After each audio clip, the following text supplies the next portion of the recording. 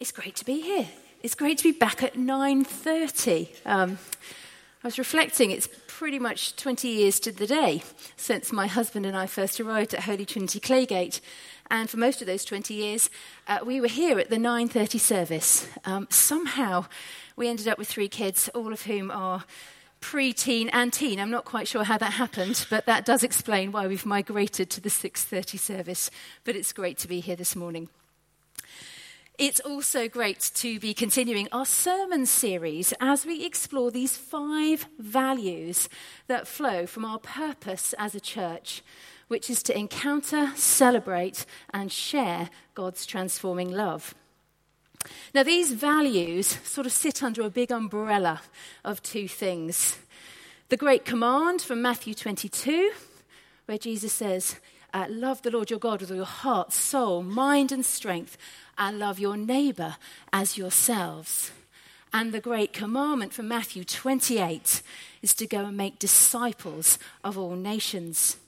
Now, those 2 verses, that umbrella, there's the sort of the threads that are going to weave through everything we do as a church, both this year and beyond. Now, the value that we're looking at today is all involved in welcome, worship, mission, and ministry, empowered by the Holy Spirit. And our passage today, Jesus calling his first disciples, is effectively Jesus' first invitation to others to get involved in his mission, purpose, and values. So we're going to explore what we can learn from this lakeside encounter to prepare, encourage, and equip us to get involved, both here in Claygate and wherever we find ourselves in the week ahead and beyond. So let's begin by exploring this passage and see how specifically Jesus invites Simon to get involved and how Simon responds to that invitation. And believe you me, there is a lot going on the shore, in the boat, and out in the deep water. So we read a little earlier that Jesus has begun his public ministry, teaching and healing and doing plenty of miracles. And the crowds are being drawn to him. So much so that just at the back end of chapter 4, they're all trying to keep hold of him. They don't want him to leave. But Jesus reaffirms his mission, saying, I must preach the good news of the kingdom of God to the other towns also, because this is why I was sent. He is incredibly focused on his purpose. Next stop is Lake Galilee. It's much easier to say than the version in the Bible. They're the same thing. And after some lakeside teaching with the crowds building, Jesus gets into Simon's boat. Now, we could simply say that he just wanted to create a bit more space for the ever-growing crowd, but I think we have to conclude that given Jesus' focus, he knew exactly what he was doing. He gets into Simon's boat, right into his world, his livelihood, his comfort zone first, before he speaks to him. Now, back on the shore, after a long, fruitless night of fishing, Simon is doing the all-important task of cleaning the nets. Now, these enormous nets were vital to his livelihood, and not cleaning them would lead them likely to be dirty or even rot, and both of which would make them very ineffective for the next fishing trip. Then, Jesus, the carpenter, tells Simon, the fisherman, with his clean nets, to get back in the boat and to go and start fishing by day, pretty much the worst time of day to go fishing, to get a big load of fish. I mean, it's almost not laughable, really, when you think about it. Now, Simon makes a bit of a point, but he addresses Jesus as master. And so he recognizes his authority, and he was both willing to listen and obey. And notice that Jesus doesn't say, come on, should we have another go? Should we see if maybe we'd be a bit more lucky this time round? No, he makes a command. Put out into deep water and let down the nets for a catch. There's certainty there, and it was quite a catch of such magnitude that Simon hadn't seen such a thing before. But you know what? The fish were not as important as the recognition that they brought Simon, that he was in the presence of the Lord. Suddenly, he sees Jesus for who he is, and he sees himself for who he is too. And he humbles himself before Jesus and assumes that his sin will keep him separated from God. But Jesus simply showers him with assurance and grace. And then, not a question, but a bold statement. From now on, you will catch men. And women and children. I'm going to stick to biblical language though, so forgive me if I keep using men. Now, Jesus met Simon where he was, on his home turf. He revealed himself to Simon in the things of his everyday life, and he drew him to him with grace and an invitation to get involved. Back on the shore, Simon and his fellow fishermen then leave everything and follow him. They leave that enormous catch. They leave the tools of the trade. They leave their livelihood and their families, and they start to preach the gospel. Jesus then names Simon Peter, the rock on which he will build his church. Now, at this stage, Peter certainly didn't have all the answers. His faith was at times unsteady, but his personal encounter with Jesus had opened his eyes and his heart to want to follow him.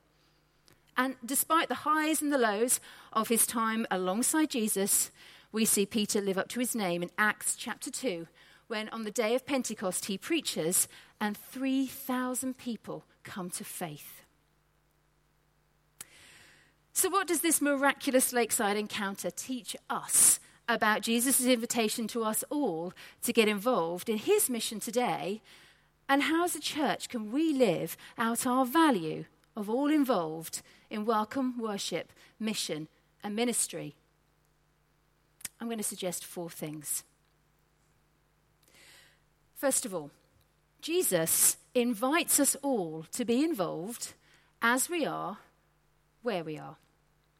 You see, Peter was an ordinary chap, family man, running a small business with his friends to earn a living. He didn't then go on to preach with huge, powerful words, but from the experience of a life-changing encounter with Jesus. Now, his working life had taught him resilience, patience, teamwork, looking after the tools of the trade, being in the right place at the right time to get a catch. And he simply used all of those skills in his ministry, both alongside Jesus and after Jesus' ascension. He didn't need to be anyone other than himself. But he did need Jesus to call him, nurture him, and equip him to bring others to faith. It wasn't a perfect faith with all the answers before he got involved, but it was an authentic faith with a real heart transformation. But Peter was called on home turf, as he was and where he was. And like Peter, I don't think we have to have our faith all wrapped up to serve Jesus.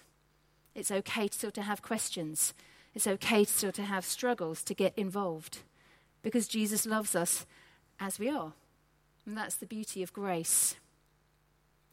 And like Peter, Jesus calls us on home turf, right where we are, to serve him and to reach out to others.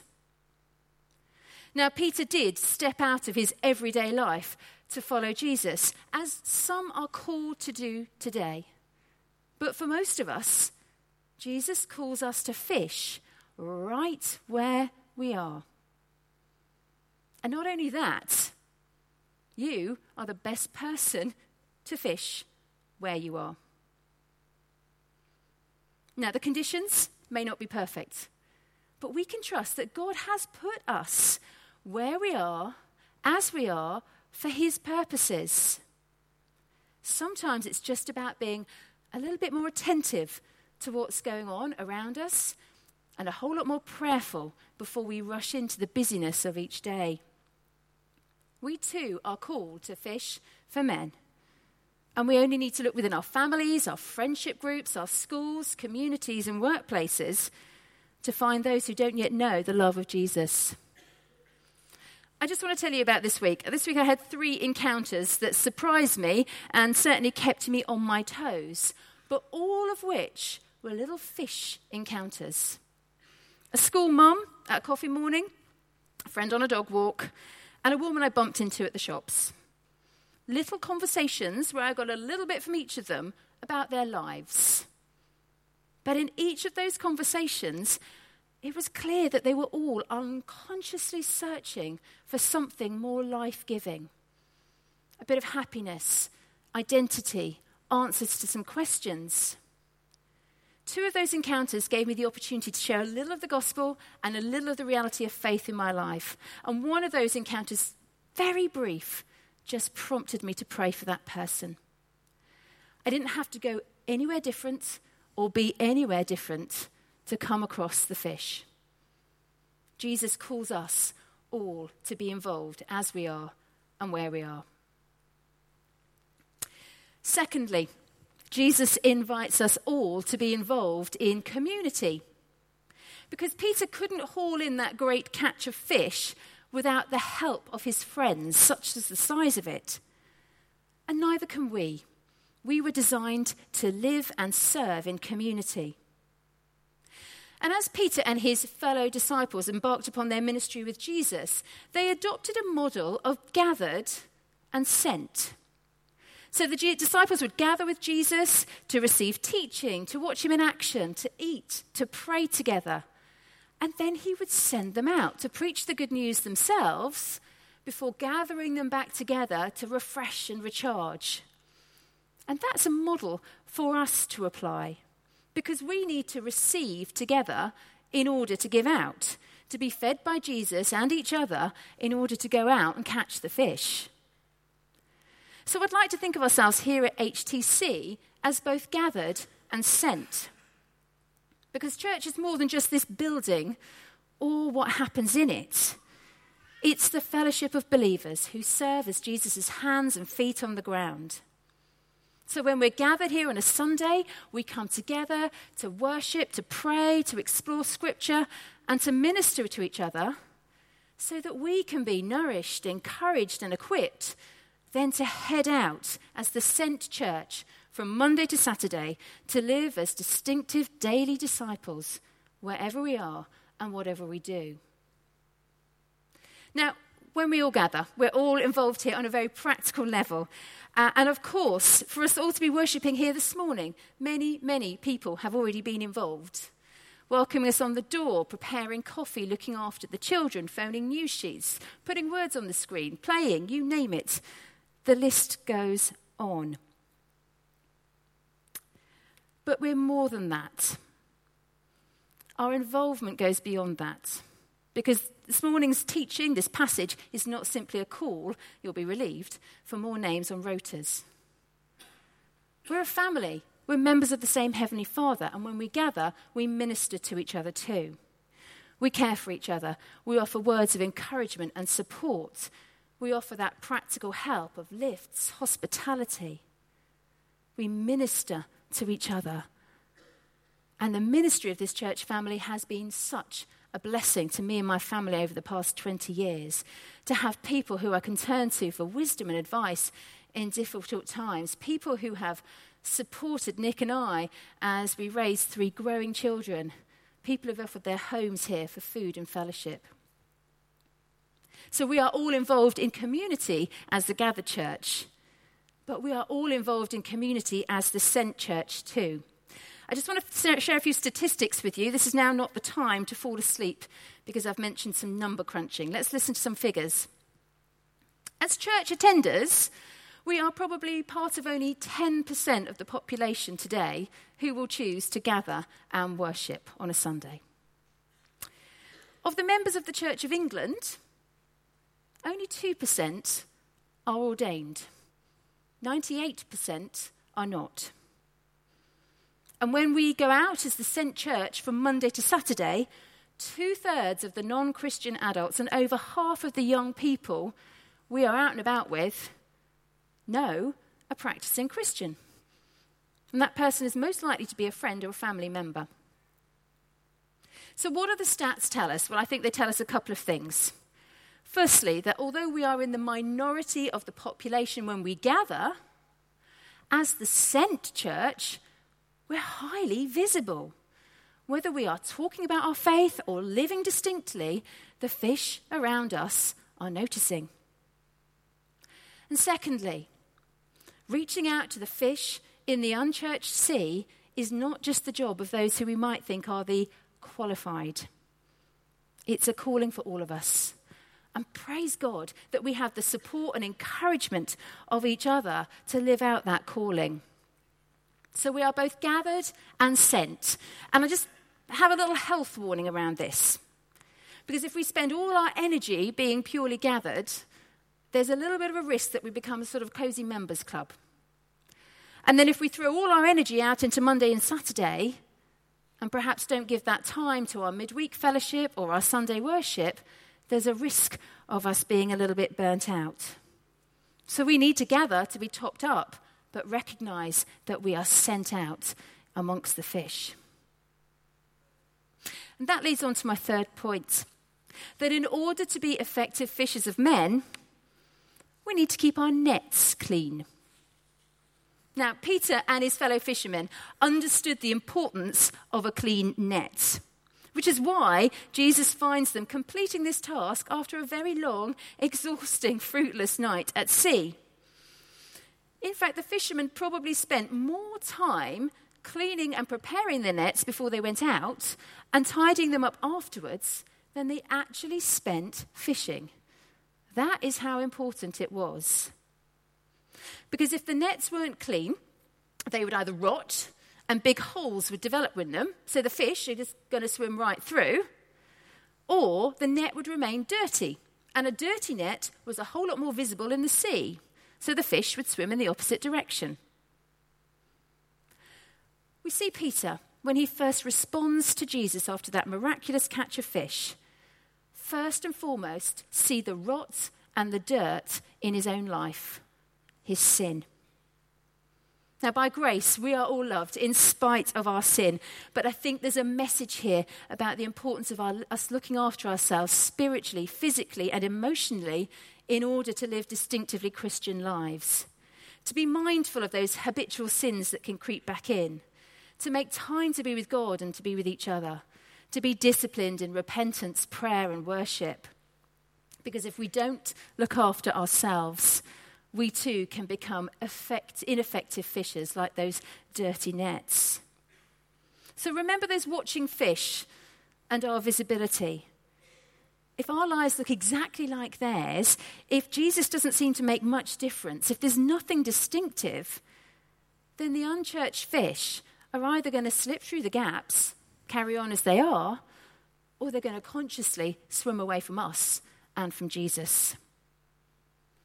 Dirt can really cling, so we need to loosen it. We need to loosen those things of the past that we struggle to let go of when we doubt ourselves or the transforming power of Jesus in our lives. Peter ultimately left his nets and everything to follow Jesus, and I think we can see this figuratively for ourselves. To be prepared to loosen and leave behind everything that gets in the way of us following Jesus and sharing him. We are loved as we are by the grace of God, but to fish effectively, we need to keep our nets clean. But finally, and most importantly, we need to remember that Jesus is involved with us. We are empowered by the Holy Spirit. Because Jesus didn't call Peter from the shore, tell him to get in the boat and tell him to fish on his own. Neither did Jesus get into the other boat and say, look, I'll meet you out there, or you go first and I'll see you in a minute. No. Jesus was already in Peter's boat before he called him. He was right in the midst of Peter's everyday life and right there in the deep water before he asked big things of him. And Jesus is already in the boat ahead of us. He's in the car, he's on the bus, he's on the train, he's in the school, in the office, at the shops, in our homes. And so when we put out into deep water, we are doing so with him by the power of the Holy Spirit at work in our lives. Jesus asked Peter to put out into deep water to fish. Deep water sounds scary, but actually it was known territory for Peter. That's where he spent all his time. So it wasn't necessarily a scary step into the unknown for him. Instead, he was heading into familiar waters, but this time in obedience to Jesus and letting Jesus be in control. Jesus is asking us all to put out into deep water. And for most of us, that doesn't involve anything scary or unfamiliar. But it will call us to live our everyday lives more distinctly, prayerfully, and obediently. So I'd like us just to pause for a moment and think. What does putting out into deep water look like for you this time tomorrow? What will you be doing? Who will be around you? What can you be praying about? Who can you be praying for? What is Jesus asking you to get involved with for him? Because Jesus is in the boat with you, and he promises by his Holy Spirit to be with you, to give you those opportunities to be his hands and his feet, and even give you the words to say. So will you take up the command to put out into deep water and fish for men? Now, the sign of the fish, ichthus, has been a symbol of the Christian faith for years. And in fact, ichthus, as the word, is a combination of letters. And each of those Greek letters within the word ichthus are the first letters of the following words: Jesus Christ, God's Son, Saviour.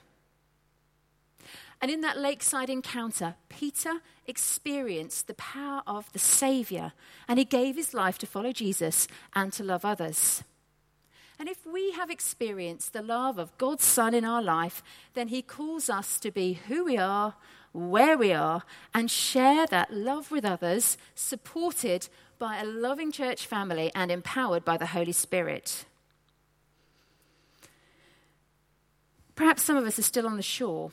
Perhaps we are the interested inquirers, still considering who Jesus is and wondering what he's up to, and are yet to dip our toes in the water. We would love to chat and pray with you this morning. If you feel that now's the time to get more involved with Jesus, do please pray with one of our team later, because Jesus is already in the boat. Now, we, the gathered, will soon be sent out. And my prayer for us is this: Lord, may we see your transforming power afresh in our own lives. May we see the potential of the catch around us. May we be affirmed that you have put us in the places where you want us to be involved. And may we be obedient to your call to put out into deep water and fish. As you leave church, there's a whole load of these little fish stickers by the back of the door. I'd love you to grab one if you want to. Stick it on. It's a little reminder of this calling to us all to put out into deep water. And it's a reminder, too, of the constant presence of Jesus Christ, God's Son, Saviour, in your boat, wherever you are. Amen.